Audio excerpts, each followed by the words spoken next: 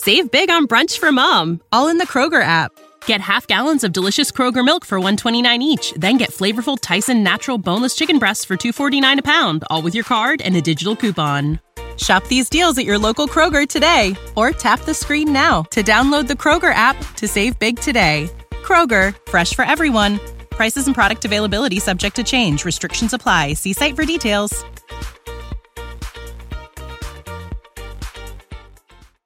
The Coaches Network, bringing the game together.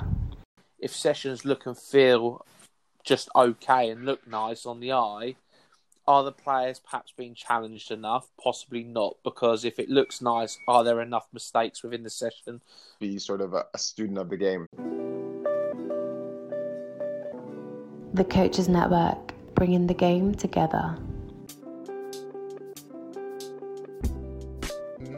You're now listening to the Coaches Network, a podcast aiming to bring people at the heart of coach and player development together. My name is Coach Yas, a UEFA A licensed, FA Advanced Youth Award and FA Goalkeeper B licensed coach. With over 10 years of experience working in youth football from grassroots right through to Premier League academies. I'm currently operating as an affiliate tutor for the FA alongside working towards a Masters in Performance Football Coaching.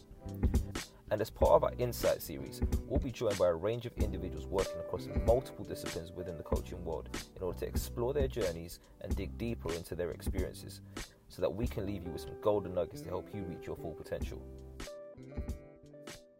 Welcome back, guys. It's another episode of the Coaches Network. Today I'll be joined by my guest, Ben Ashby, who's the Assistant Head of Education at Aston Villa.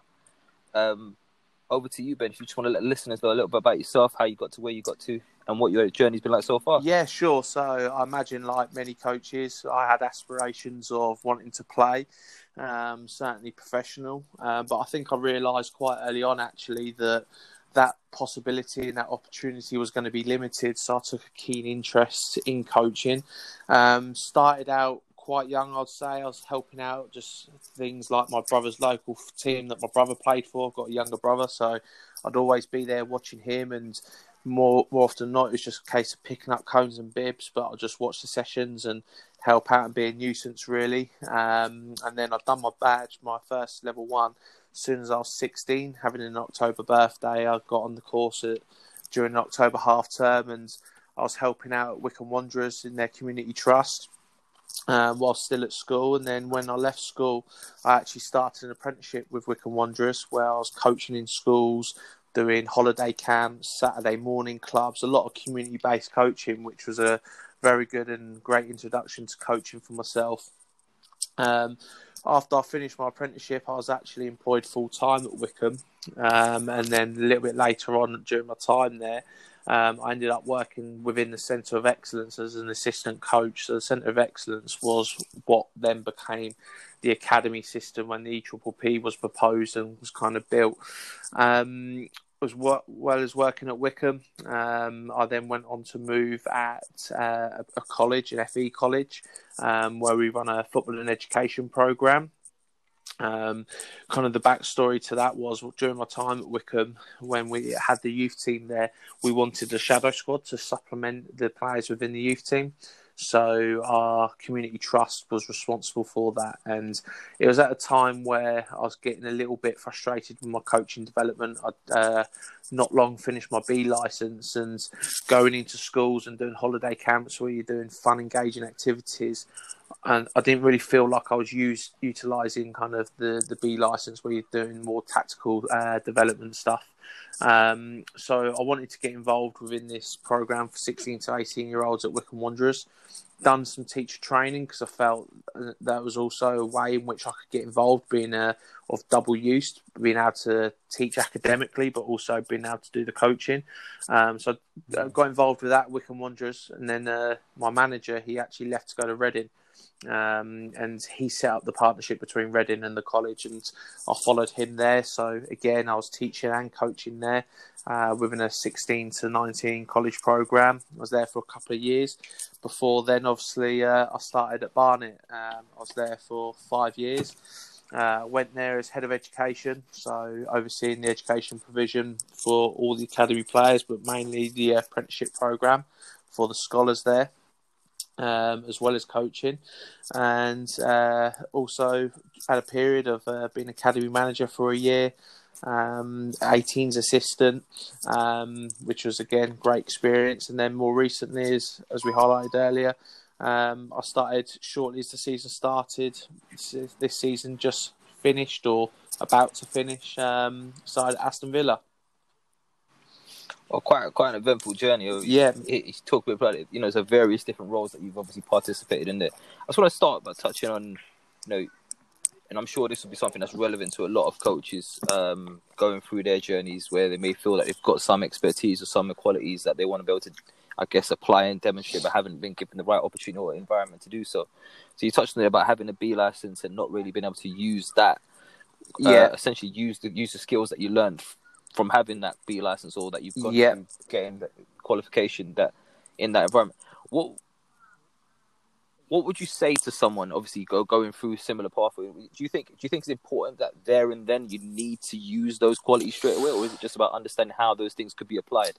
I think it's the latter. You got to understand where and when it can be applied. So obviously I've done my B license, and the bulk of my coaching was that community participation and engagement aspect, where obviously it's not applicable. So it's not going to benefit the players, and the session's just going to fall flat on its face if I'm going to start delivering if you like, session that's got B license elements or content that you would perhaps see within a B license level session, if you like, to a group of players with mixed abilities, mixed experience.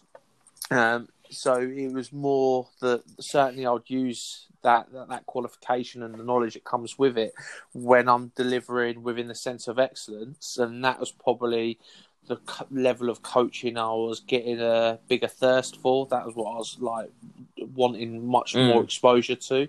But back then, centre of excellence, like some academies now, but it was 1 or 2 evenings a week, and then a Sunday where you have your games program.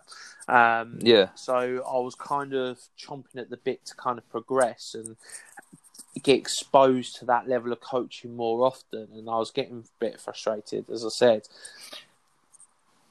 Yeah, and I mean, looking back at that situation now, I mean, I've come, currently in my role as a tutor as well, and I've across many coaches who are who want to go down that path of getting their B license and so on and so forth. And the question I always have for them is, why do you want the B license? Why do you want the A license if that's what you're looking to push onto? Yeah. Is it because you actually want to work in those environments, or is it because of specific content that you feel like you're going to get from acquiring those qualifications? And I guess, the question is, how important is it, looking back at your time now, that you maybe get into an environment where these things might be more relevant before you actually go and do the qualification? Do you think there isn't it doesn't really make a difference in that respect? Yeah, I think it was certainly when I was younger, when I first got into coaching, I was very keen to progress through my badges as soon as I can and get exposed to as much as I can. And sometimes the two go hand in hand in terms of you need the badge to get more exposure and more experience. So, for example, though, I'd done my B license and I wanted more opportunity to coach and deliver that kind of style content and that level of practice. But at the time, I was still hanging on and still trying to knock around lower levels of non-league and play. Whereas if perhaps I had a bit of realisation earlier, or if I had my time again, would I have perhaps stopped playing and used that time to perhaps coach a local floodlit youth team, where perhaps some of those players, if they're exposed to that level of session, are going to be receptive to it and going to be able to cope with it? Or could I have supported and helped out an adults team earlier than what I did? Maybe, but obviously you at the same time, you love playing and you want to enjoy playing for as long as possible. And whilst I kind of mentioned at the start there about my professional career, if you like, alongside that, I've always had a kind of a sideline aspect of I was trying to play for a long time at a certain level, but I was involved in a couple of non-league teams at a very good level, actually. One of those being Hungerford, where we got promoted at step 3. We got up to, I think it was, just below Conference South, and we had good players, good budget, and it was great experience and a great learning curve for myself. And then another non-league team, which again was with some very good players, and we were very successful with, again getting promoted with those. But that got to a point where I knew that I'm going to make more money, if you like, as a career coaching than what I would ever just chasing your 20, 30, 40, 50 pound playing at a non-league level. And I kind of made the decision that that's the direction I was going to go. I decided mainly because of that, and also my body stopped allowing me to play at the level I wanted to. Sure. So I kind of pushed myself into coaching more. But like going back to your question and to the point, when you kind of get that B license, you can want to be able to use it, and how you might do that is kind of getting involved in those floodlit youth teams. It might be a Saturday or Sunday side that the players are receptive to that level of information. Some Saturday teams at a good level just want to have that camaraderie and togetherness and that time together away from whatever else is going on at home, or the stresses and pressures of work environment. Other Saturday non-league teams, they want it to be done professionally, want it to be done the right way, and want to be coached the right way. And they're the ones that, if you have aspirations of progressing your coaching journey, I think you need to kind of look to get involved within and kind of develop your coaching practice, really. Yeah. I mean, it's interesting. Obviously, you touched on that. You've had a range of roles. Throughout those roles, how do you feel that's changed you? So you talked about having experiences, working in the education setting within the football industry, working briefly. You mentioned about working as an under-18s assistant, obviously within a Cat 3 academy. Also having a brief period of time as an academy manager. And now, obviously, you've moved on to your current role as assistant head of education at Aston Villa. All those experiences together, what would you say for yourself has been the biggest changes that you've seen within yourself and your perspectives on, I guess, what coaching should look like? I think a part of it is to be more comfortable being uncomfortable, and it's almost like a couple of new buzzwords that people do talk about. But I think when I did first start coaching, I was very very autocratic in my style. I'd be very descriptive and very explicit on what I wanted done. Sessions with her, they looked neat because I was very conscious of that being a reflection of me, and people interpreting what the session looked and felt like as a reflection of my ability. Whereas I think when you go through and develop as a coach, you begin to understand and recognise that actually, if sessions look and feel just okay and look nice on the eye, are the players perhaps being challenged enough? Possibly not, because if it looks nice, are there enough mistakes within the session for the players to be challenged and to develop? Also, are you as a coach perhaps coaching within a comfort zone and not actually, as a byproduct of that, again, you're not testing the players, you're not testing yourself and your art as a coach. So I think it's kind of, as you kind of mature as a coach and mature as a person, you become more resilient to being in that place of being uncomfortable. You're kind of comfortable with like it not looking great, or you're more comfortable with allowing sessions to run where it perhaps looks scruffy, where it doesn't look neat and tidy. There are players ain't getting what you want them to do, but it's okay for that to happen because you're waiting for that moment when the penny drops for the players that they do begin to understand they are able to execute what you want them to. Sometimes it may need a different intervention strategy and you have to go in and help. But you're kind of allowing that to happen naturally rather than having that uncomfortable feeling of it not looking unbelievably well, which, as I said at the start, I was very much kind of conscious of what my sessions and what the players look like during the session.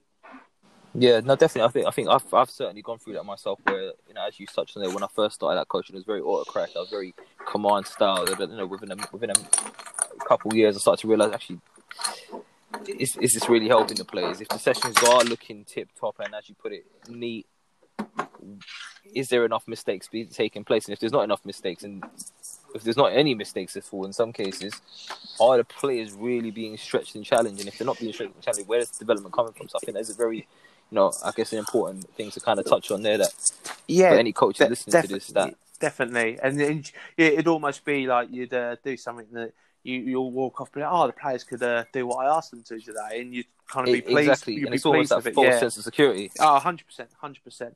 And that's what I mean by, as you develop and as kind of other coaches and other mentors, educators, and as you start working with better players will challenge you. Definitely. And it may be that the session looks and feels nice externally, and you as a coach you feel nice delivering it. But then the better players, they will challenge you, whether they become disengaged and start playing up, or they'll openly say, kids are very brutal and very honest. They'll say, this is boring. Yeah. This is boring.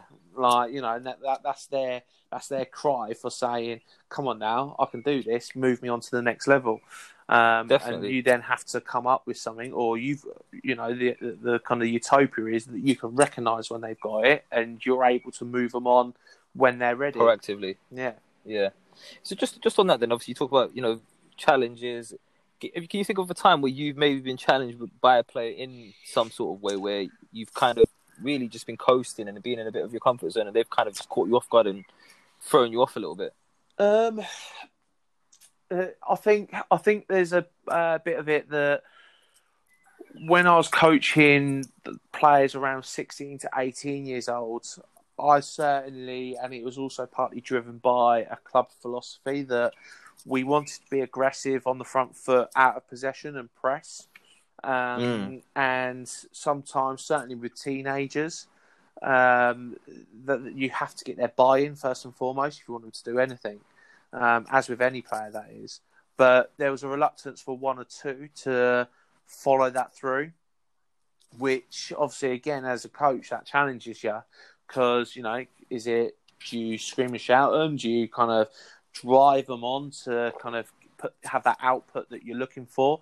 Because ultimately it is part of the game that when you get to a certain level, it's a must. You're going to have to do it, but it's not the nicest part of the game.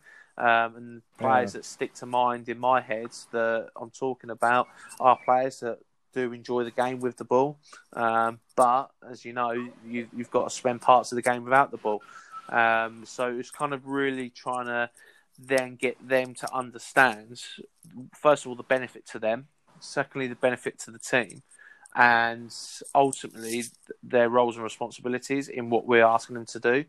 And then finally to that, because we was in a performance setting, it's a case of you either do it or you don't play, because someone else will play that is willing to do it. And it's got to be done in a way where, obviously, like I said, you're trying to bring them around to getting them to do what you want them to do. And so you need their buy-in. So I think that had to be dealt with in a way that you're trying to show them the benefits of how it's going to help their performance and how it's going to help their game, but then also how it's going to help the team. To hopefully get them to grasp, actually, if I do this, I'm going to benefit because our team's got the ball more, or as a result of it, I'm going to be able to score, our team's going to get the ball back and create more scoring opportunities for me to get more goals, perhaps. So yeah, that's something that certainly sticks in the mind when you ask that. That certainly does become a challenge when players don't want to do what you want them to do. And sometimes it could just be down to them waking up on the wrong side of the bed, quote unquote, really, isn't it? Oh, 100%. 100%. Rather than any hard hitting scientific element to what's going on. It's literally just woke up not in the right state of mind for whatever reason. Yeah, 100%. 100%. And that's where I think one of the biggest things is, if you are working with a group of players on a consistent basis, you've got to kind of have that connection. You've got to build that relationship with players. So subtly, are you able to pick up on when player X walks in and he's a little bit quieter than what he is normally. So that hopefully you can pick that up, and it might be an arm around the shoulder, and you're asking the question, "Oh, is everything all right?"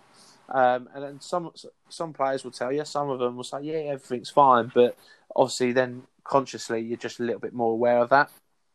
Yeah, definitely. I'm just interested now because we talked a bit about some of your experiences so far, and you talked there about how you've maybe dealt with a challenge based on the club's philosophy. What is Ben Ashby's coaching philosophy? What are strong principles and values for you in that respect? I think in terms of coaching philosophy, or certainly my coaching philosophy, it's founded on values, mainly kind of that respect and honesty. I think players appreciate honesty. They want honesty, and certainly as a player myself, and also from working with players, too many times I think players are told things by staff, coaches, whoever it may be, whatever the environment may be, but then they experience something else. So then all of a sudden that trust or that element of trust kind of is broken or lost. Whereas if you're transparent with them, and sometimes certainly in a performance environment where there's so many different factors that may contribute to it, but I think players appreciate that transparency. I think they appreciate that honesty, and like I just highlighted, sometimes that is hard to have that with players. But if players, for example, just one of the biggest things, they want to know why they're not playing. Sometimes it's easy to spin them a line and say one thing, but actually the brutal truth is required. It may be because they're not able to do X, Y, and Z. And certainly players, when they get to a certain level and a certain age, they appreciate that because then it gives them something that they can go away with. And something tangible to kind of look at. Yeah, exactly. And they can say, right, okay, if you're saying I can't do X, Y, and Z, I'm going to show you I can do X, Y, and Z. Because then, go on, sorry. Yeah, I was going to say that then the players turn around and say, hold on, I can do that now. So why are you not playing me now? But that's just one example. But certainly from my philosophy, how I like to work with players is have that open transparency, have that honesty with them. Because with that honesty, they'll start to respect. I think that's where respect comes from. Because they know that you come from a good place and that you're trying to, you got their best interests at home. You're not a blagger. Just on that, then, how important is it for you that information, whilst being brutally honest, is packaged in a softer way? Because I mean, I've always been the kind of person where, I don't think any of us actively like criticism. No, yeah. But some of us do obviously take criticism as an opportunity to develop and obviously look at the gaps that we might need to fill, and do that willingly. Yeah. So I've always been one where if someone criticizes me or gives me something to kind of work on, I'd rather you just hit me with it black and white, straight to the point. What is it that I may be missing, or what is it that I need to work on, and then let me get to work on it. Yeah. How important is it for you, do you think, in terms of the players that you work with or have worked with in the past, or just generally, that information has to be delivered in that way, or do you believe that we should package it in a softer way in that respect? Again, it goes back to, I think, what I touched on just a minute ago about if you're working with a group of players on a consistent basis, do you know them? Do you know kind of how they want that information? Because if you're working with them and you understand them and you've got that connection with them, you'll know the ones that, like you said, they'll just want to be told straight up, bang, there's the critique, and they'll go to work on kind of either putting it right and proving you wrong. Others might need a little bit more because they're, a little bit sensitive and there's nothing wrong with it. That it just needs to be perhaps articulated in a way that is a little bit softer. But I think with that, because it is a team environment, but it is very individualistic, I think, at that point as well, that you've got to have that conversation with them on an individual basis. Like I highlighted, 16 to 19-year-olds, they're very complex creatures, and the last thing that anyone, not just 16 to 19-year-olds, but anyone wants is that critique and embarrassment in front of their peers. So I think that it goes back to that thing of that value of respect is it's got to be done on an individual basis. And also you've got to allow them to come back at you. You've got to allow them to question and challenge your critique and your thoughts. It's got to be a two-way process. The only time I'd perhaps say that it doesn't have to be is when it becomes something behavioural or something that really goes against the team and group values. But at the same time, sometimes even in those situations, you may have to hear people because their value system or their experiences tells them that something may or may not be acceptable. But because they've had different experiences, they think something's going to be allowed, whereas perhaps if it goes against other people's value system, it's going to have to be challenged, and you're going to have to discuss that and get them to understand why. Right, so, just looking a bit about your current role now, obviously, you said you're the assistant head of education at Aston Villa. What does someone who's in that role actually do? What does that day-to-day look like? And I guess what role do you think that plays in the development of the players that you work with? Yeah, so firstly, for some clubs, it may look different and they may have different responsibilities. But certainly for myself at Aston Villa, I'm there to support the head of education. So part of that is in terms of the apprenticeship delivery. So in academies, when you get to 16, you can be offered a scholarship, a 2-year apprenticeship, before you can or before you become a professional footballer. Some of them obviously get offered their professional contracts during that time, but they'll do a 2-year period where they'll have to do some form of education and training. So for some of them, it's like a BTEC program. For some of them, it's A-levels. For some of them, it may be vocational qualifications such as gym instructors, or for some of perhaps international boys, it might be English, maths, and something else.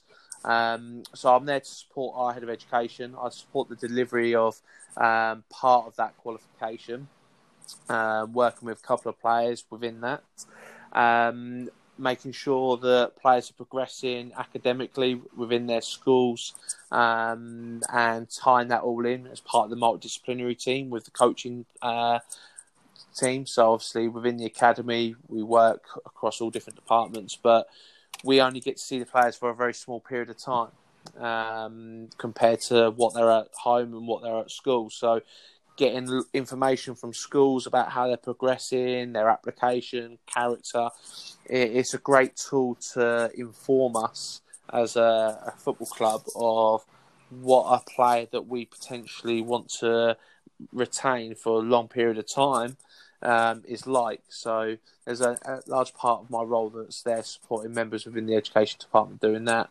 Also part of my role is I support our player care manager. So our player care manager is exactly kind of what it is. It's part of it is replace what was the welfare officer's role, but then also it's a lot broader than that. So it's around that holistic development, that personal development around perhaps just topics and issues that individuals, young people arise, whether they're an athlete or not. So it may be things like social media usage. What are the dangers of it? How can them as perhaps individuals with a slightly heightened profile perhaps protect themselves on social media? It may be things like how they maintain good, healthy lifestyle habits such as sleep, nutrition, and that will be supported perhaps by the sports science staff, for example. So it's all different aspects that can help support the performance. So I'll support our player care manager with that aspect as well.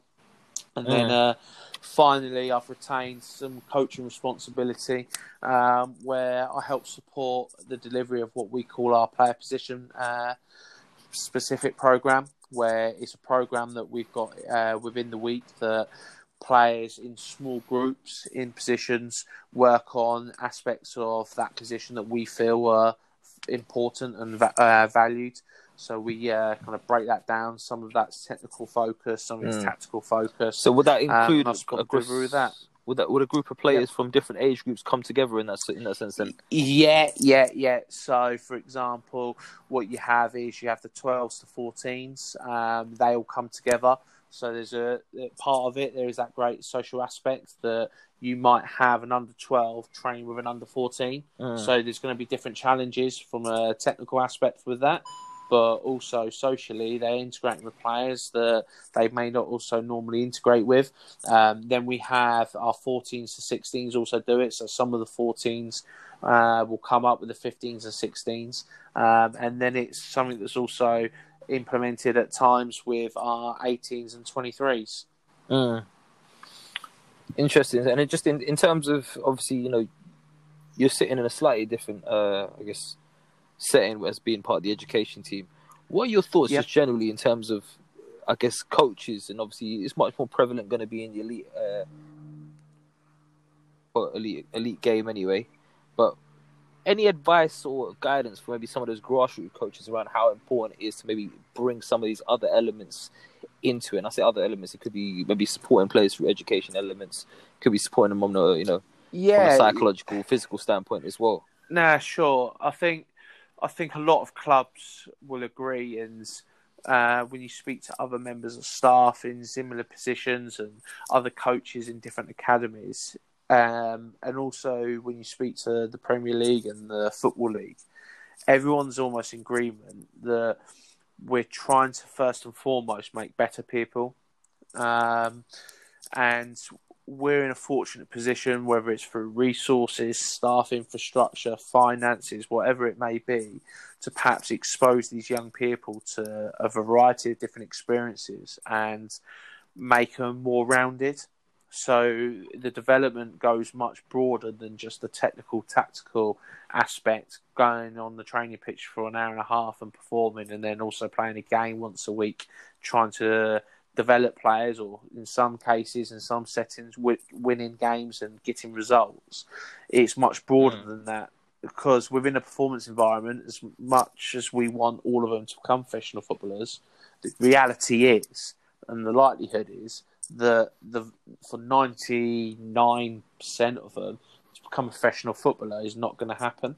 So what is it as a football club and as an academy we can do to support them, that when they go back into society, wherever that may be, whether that is as a footballer at another club, whether that is they come out of football together and just do a role perhaps within recruitment, or perhaps they play semi-professional football and work as a gym instructor, whatever it may be, that they have the skills and the ability to just deal with life, and also they are a good positive member of society, and they're equipped to deal with just daily challenges, no matter what walk of life they have. So everyone, I think, is pushing that, and that's where the different multidisciplinary teams look to work together to ensure that perhaps common themes, messages, any issues and challenges with players or individuals, we're all joined up and working together to support those individuals. Sure, and obviously, we're looking at, I guess, the setting that you're describing. Obviously, they've got designated people for each of these in different departments and these different disciplines.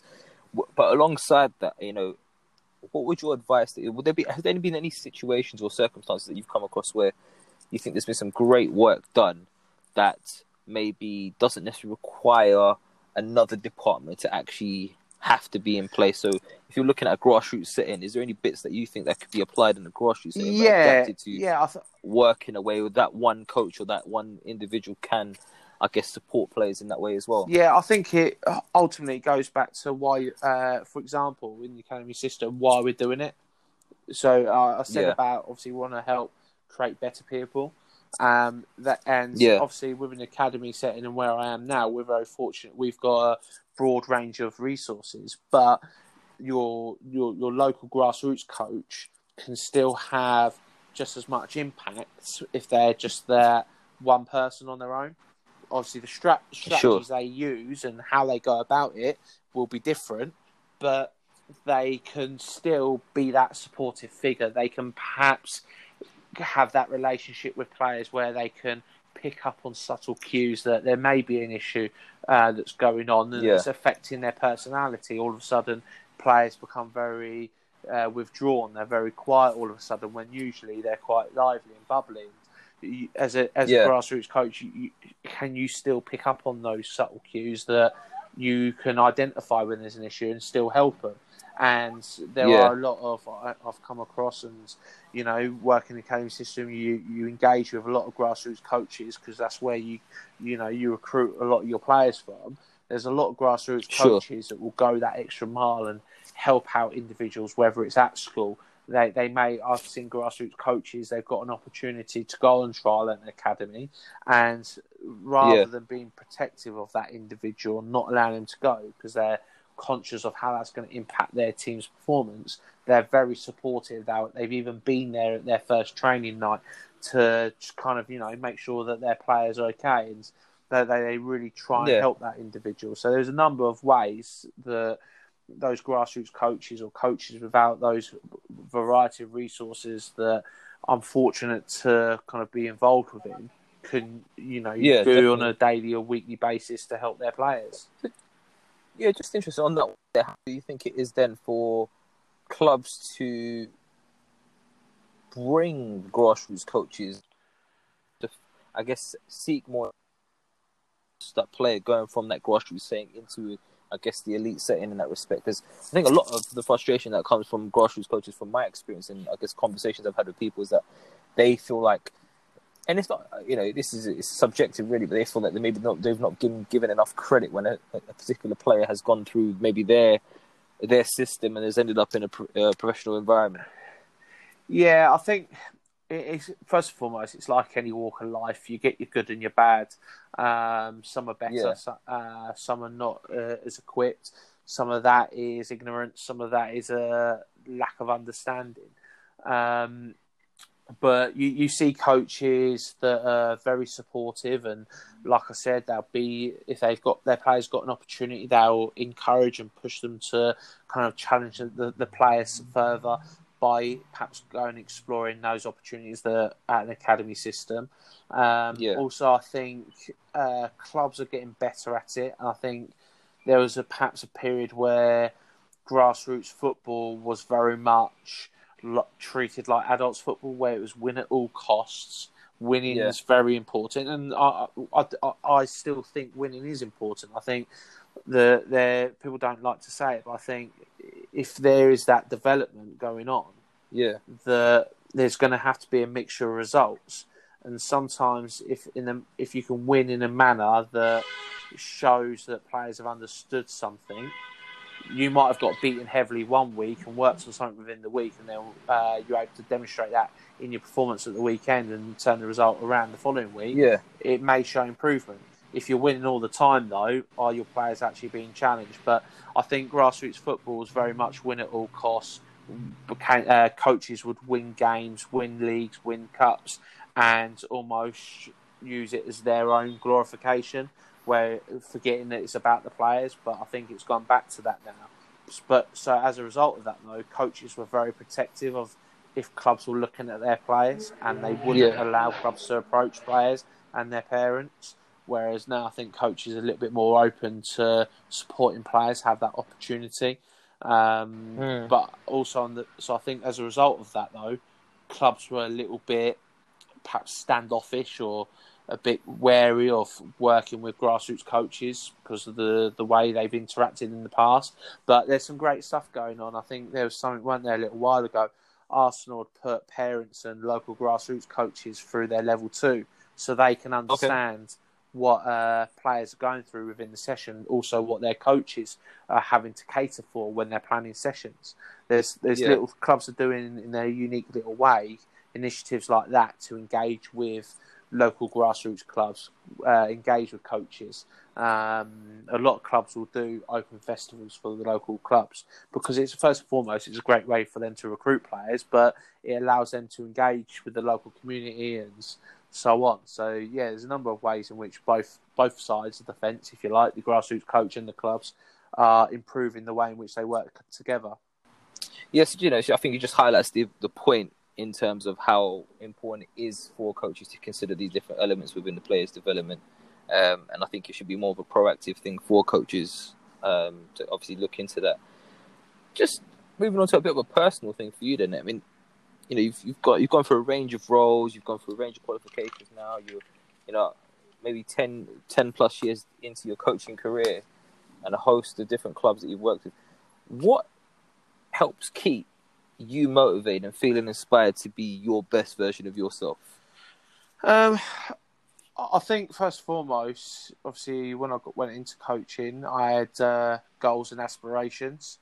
As I imagine a lot of people would do, you kind of go into something and you set yourself targets of what you wanted to do. So when I went into coaching, my A license or achieving that was a big one, and obviously went through and completed that. I've had targets that some of them I've achieved, some of them I quite haven't been able to.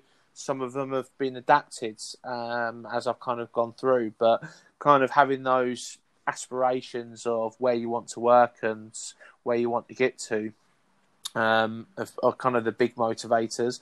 And ultimately, I'm very fortunate. I'm working in an industry in football, which I've loved, and as a child I loved. And I've got peers, as again many of you will do, or have friends that they get up, go to work. It's monotonous. They don't quite enjoy it. They live for the weekends when they don't have to get up and go for work. I love my work and I love what I do, and I love going into work, and I'm not afraid to kind of say that. I get great enjoyment from it and engaging with different individuals, different players, and there's not an aspect of my role that I would change. Like I said, I'm very fortunate to kind of be exposed to that. I'm very fortunate to be working where I am. I've loved every experience that I've had up till now. And I can't see that changing for the future. And obviously, I'll keep striving and keep working to kind of move towards kind of where I want to get to. And yeah, that's kind of what engages and interests me. Brilliant. And I think, it's important that something that you said there, and it kind of really stands out for me, is you've got a real passion for what you're doing. It's really real, you're in touch with your emotions around how much that means to you, and you enjoy it. I think that is definitely something for all coaches, that it's got to be something you enjoy, and I don't think you can fake that enjoyment either. No, yeah, and so don't get me wrong. There's times, and there's times that it can be challenging, it can be difficult. I have at times questioned: am I doing the right thing? Is this for me? But I think you're always going to get that with everything. And I think you've also got to have those difficult moments, and you've got to have that deep reflective time to really question: are you doing the right things? Are you in the right environment? Are you doing the way you'd want to do them? I think you've got to have that to really appreciate and really enjoy what you do when things are nice and when they're fluffy and when they're good. 100%. I think that's just the thing. It's just those moments that you take enjoyment in that you keep you spurred on, I guess. Oh yeah, 100%. Yeah, 100%. And I think I talk about it to others that I'm close to. That in a performance setting, there's nothing better than seeing someone that you've perhaps worked with, and you see him have a successful career or go on and do well. Not naive enough to think that's solely down to one individual, but perhaps you like to think that you've perhaps contributed 1% to their development. But for others, and certainly in the role that I'm in, I get huge satisfaction, possibly sometimes more actually, that when you work with individuals that they achieve beyond their potential. And I'm talking about potential outside of a football performance aspect. So it may be an individual that didn't do well at school academically. They don't have perhaps the best support network externally, unfortunately. And you might be the one person that they perhaps lean on to help guide and support them. And through that support network that you put around that individual, they go on and achieve something that they perhaps weren't envisaging themselves or weren't predicted to go on and achieve. So I get huge satisfaction from that. That's hugely rewarding. And I still get players now that, even though I've left the club or they've left the club or whatever, that perhaps I still connect with every now and again. Yeah. I mean, when I left Barnet and went to Aston Villa, a number of players I'd worked with messaged me to say congratulations and thank you, and that means it means a lot, doesn't it? Oh, massively. You get huge reward from that.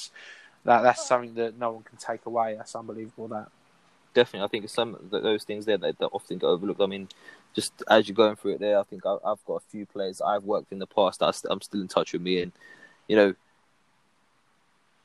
you don't think that you can have that much impact, but for some of them, you really have a massive impact on them. You know, hugely. Could be something that you said on a certain day for them that's just changed the course of their whole week or even their month, or even greater impact than that. But hugely. getting that recognition and that acknowledgement sometimes it makes it all worth it.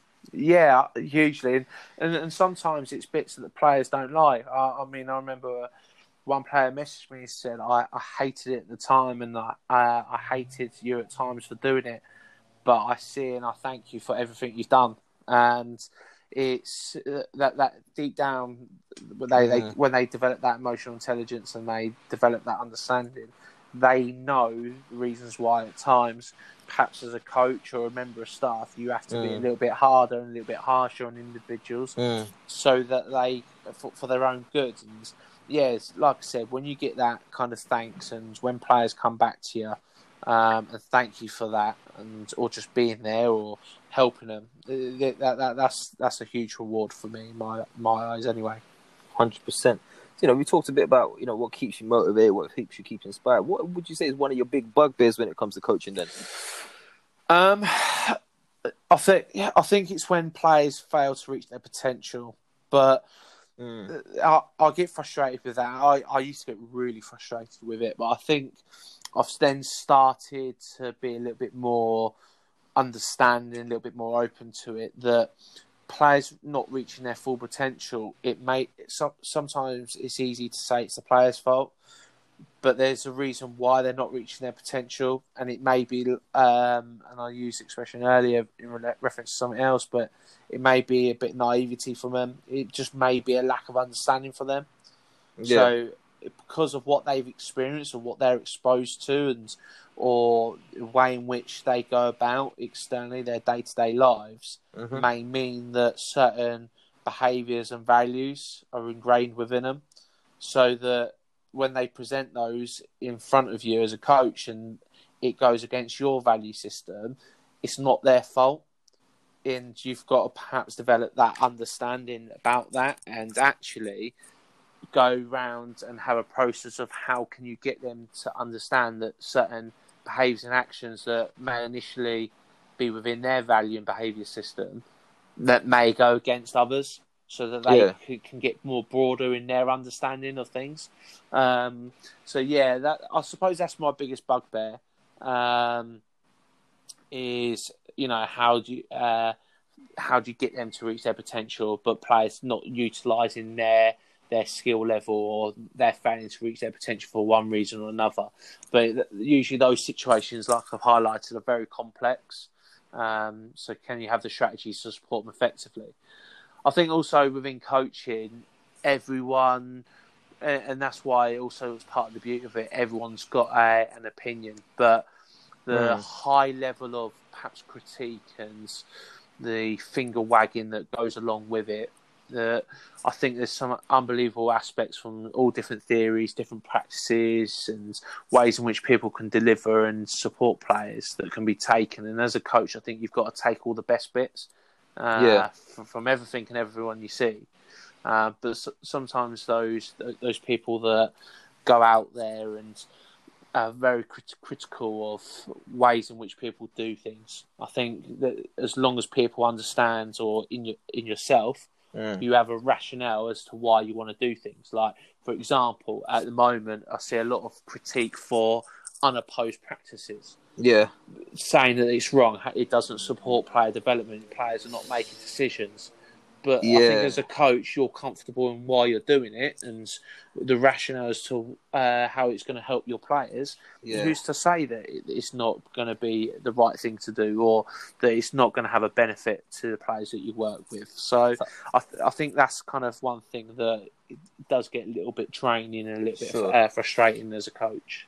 And I take from what you just said there that you are one of those coaches who do, I guess, really adopt a lot of unopposed I'm just making an assumption based on what you said, that you do adopt a lot of unopposed work within your practice. Then I've used it before. Funny enough, it was just before I left Barnet, we kind of went and used.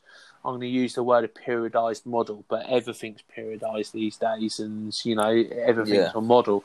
But we did have a bit of a tactical model where everything did have a tactical and opposed reference. Okay. But and it did kind of question the way in which I delivered a lot of things in the past. Okay. But I do still think that there are times, and again, it goes back to your players' needs. What are your players' needs? If a player needs to do something unopposed so they can refine something technically, it's going to be the right thing for them.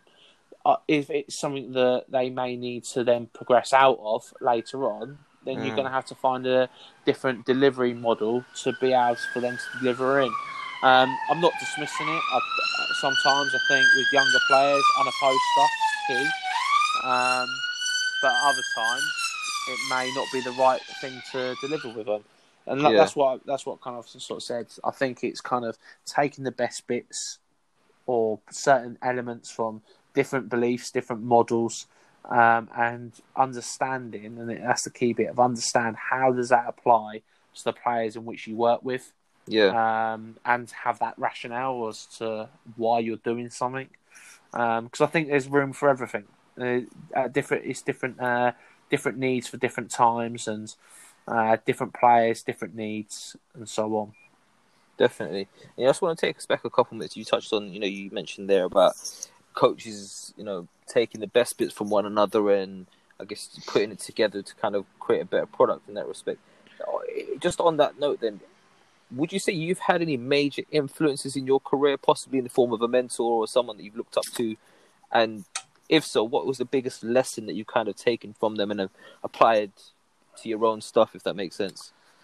I think, there's probably too many people to mention, but I think every step in my coaching pathway and my journey, someone's had an impact, whether that's when I first started out helping out Wycombe Wanderers, the community trust manager there, Dave Evans, he allowed me to go their sessions to watch, to help, to support their coaches that he employed.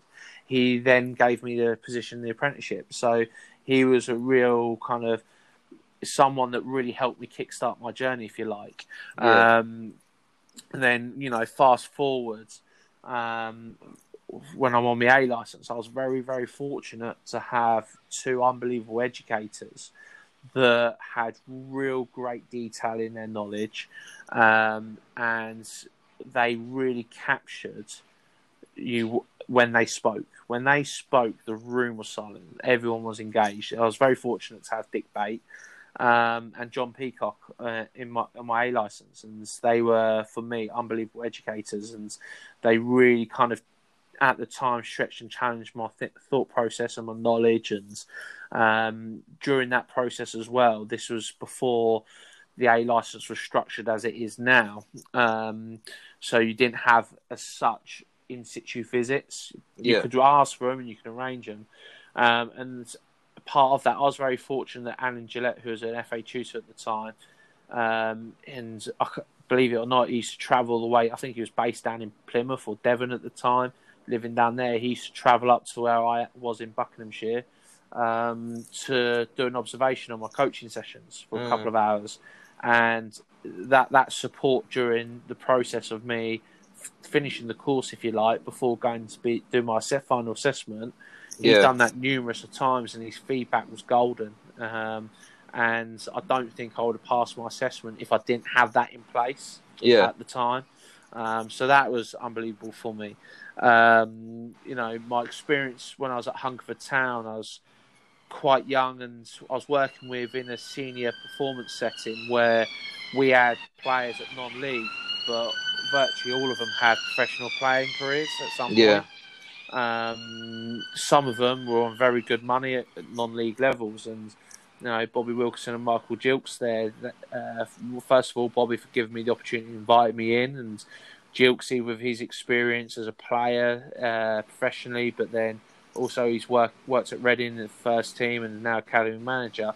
He's someone even now that I just sometimes speak to, and we bounce things and pick brains, and it's always good to catch up with him. And yeah, for those two are unbelievable for me at that point. And someone that just through my role when I was at Barnet, I got introduced to. Steve Salis was head of education at Millwall.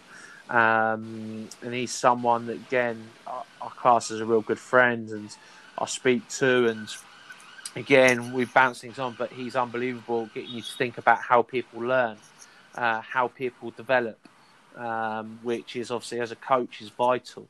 So there's someone else that's had a huge impact. And again, someone else at Barnet, Ian, you'd remember, psychologist. Again, similar. He would challenge your thought process on why you're doing something. And so there's so many people, I've missed so many people out in that as well, that all the way through my coaching pathway, there's probably someone that has challenged the way in which I think about something, or has given me that opportunity. So I'd always be thankful and grateful for those individuals, and I couldn't atone it to just one individual. Yeah, no, definitely. I think it just highlights, the importance of obviously trying to take in as much as you can from the people that you come across. And even for myself, there isn't, I don't think there's really one standout figure that I've kind of taken something from. And sometimes it's even people that you're not too close to, but you've just observed something that they're doing. They think, I really like what they're doing there, and I'm going to try and take that and apply it within my own work.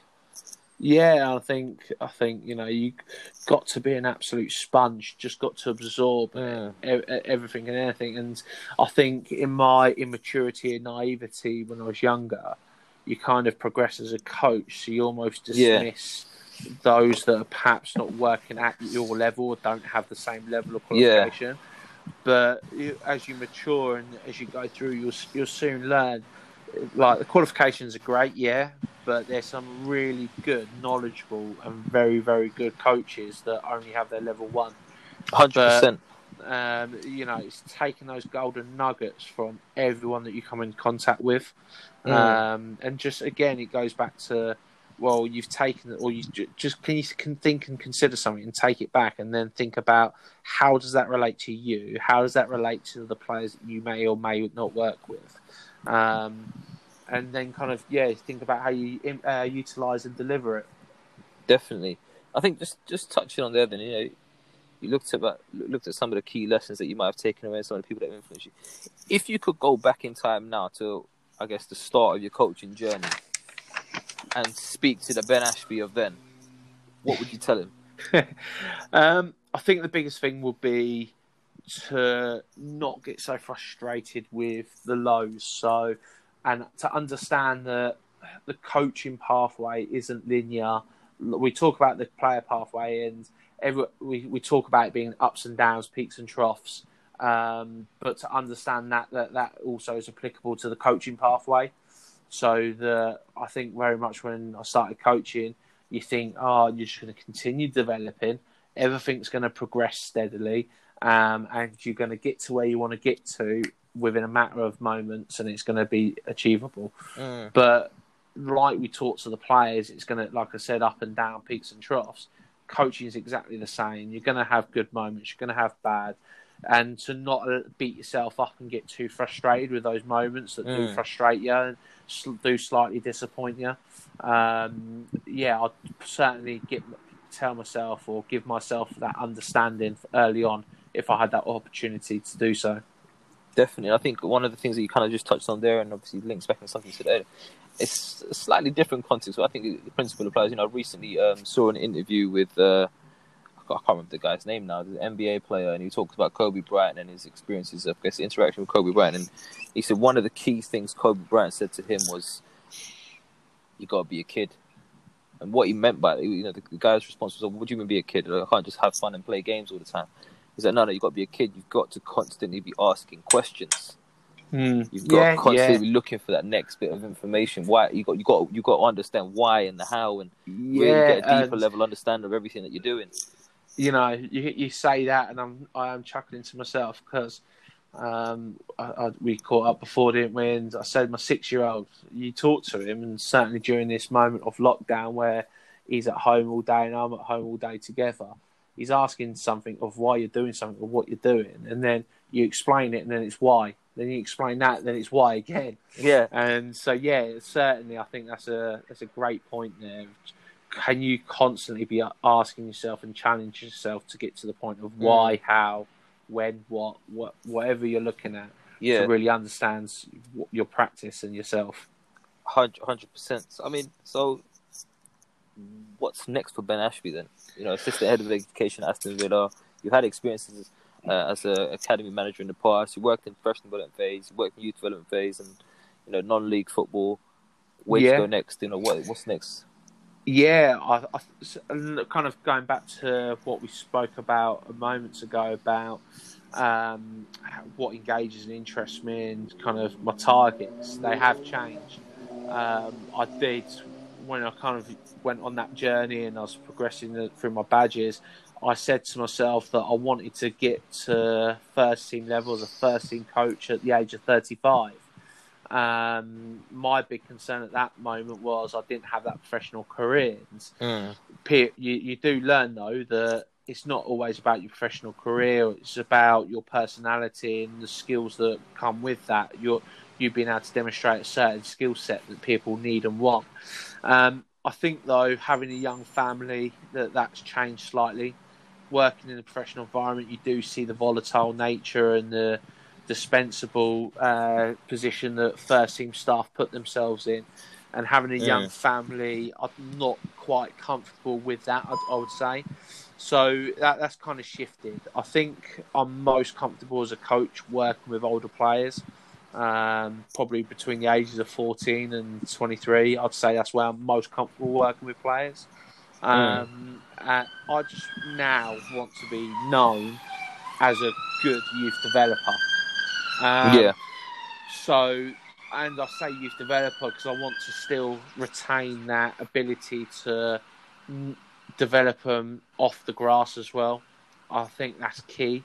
I think there is a big focus on that mental aspect, that psychological aspect of players now, and it rightly so. It's getting the kind of focus that it needs to, and I do think that if you can get a player's head right and you can understand a player, how they think, how they work, how they develop, how they learn, that's key before you even go into any tactical detail. Because if you can understand that, you'll know how to deliver the tactical stuff so that they understand it, how they grasp it, and how they can implement it themselves. But for me, moving forward, I just want to be renowned as a good youth developer and help a number of individuals develop as young people. Because if you do that, they'll become good players anyway. 100%. And just on a final note, then, if we talked about it briefly earlier. You mentioned the use of a golden nugget. If you had 60 seconds to leave our listeners with a golden nugget to take forward with them, what would that be? I would say is consider what your impact is going to be with the players you work with. So longer term, what is it that if your players you work with, if they were to be asked what your coach did for them, are they going to be able to really kind of consider what it might be? So it might be that you've given that player constantly loads of real good tactical detail. You've challenged them in the way in which they play. For others, it may be that you're a real supportive figure for them and put your arm around them. So that's kind of like around the longer term impact that you have on someone. Because again, we've said it that coaches have a real good opportunity to have a real positive impact on the players that they connect and work with. But then also on a day-to-day basis, what impact did you have on the player within the session? So did every single player that you work with go off that pitch at the end of the session with something? If not, how can you give them something in the future? How can you give them something? And again, going back and reflecting on my own practice, if it was around a certain topic, I would focus on those players that impacted most and forget about the others. Whereas now you've got to kind of really understand that if you're doing something, what's the impact and what's the takeaway for every single player? Sure. Just, I think that's very important. I think it is, ultimately the key thing for that is, for me, is just to understand the needs of your players. And we touched on it earlier in the conversation, and really about having a deeper connection with the players to understand what works for them, what doesn't work for them, what's the best approach for them, and what might not be. Just lastly, but before we leave, I just want to thank you again for being on the show. No worries, absolute pleasure. Allow the listeners to know where they can maybe get in touch with you if they have any questions they wanted to get in touch with you directly. Yeah, sure. Twitter is probably the easiest and best way to get hold of me. So that's at Bashby, BASHBY 87. And then also LinkedIn, just Ben Ashby on LinkedIn. Should be able to find me on there. Well, there you have it, guys. Another edition of the Coaches Network Insight Series, where we sit down with experienced individuals across the multiple disciplines within the coaching world, hoping to explore their journeys and key insights in order to package away some golden nuggets that you can apply to help you reach your full potential. I've no doubt that you've enjoyed today's episode as much as we have, but I just want to say thanks again for tuning in. The support is much appreciated. Please do get in touch with us and today's guests. Let us know where you're listening from to share your thoughts, views and key takeaways from today's show, along with any suggestions you may have for guests or future topics on the show that you'd like to hear discussed. Ultimately, guys, the show is about yourselves. The content is for you, and we just want to continue to create that great content. On that note, get in touch with us on Instagram at The Coaches Network and on Twitter at The Coaches Net. And if you want to touch base with Coach Ben, he's available on Instagram and Twitter at FocusBXN. Lastly, guys, keep an eye out on our socials for the latest updates and announcements for upcoming guests and discussion topics with the panel. And until next time, guys, take care. The Coaches Network, bringing the game together.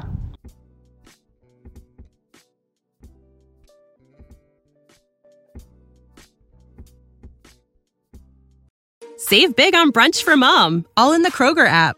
Get half gallons of delicious Kroger milk for $1.29 each. Then get flavorful Tyson natural boneless chicken breasts for $2.49 a pound, all with your card and a digital coupon.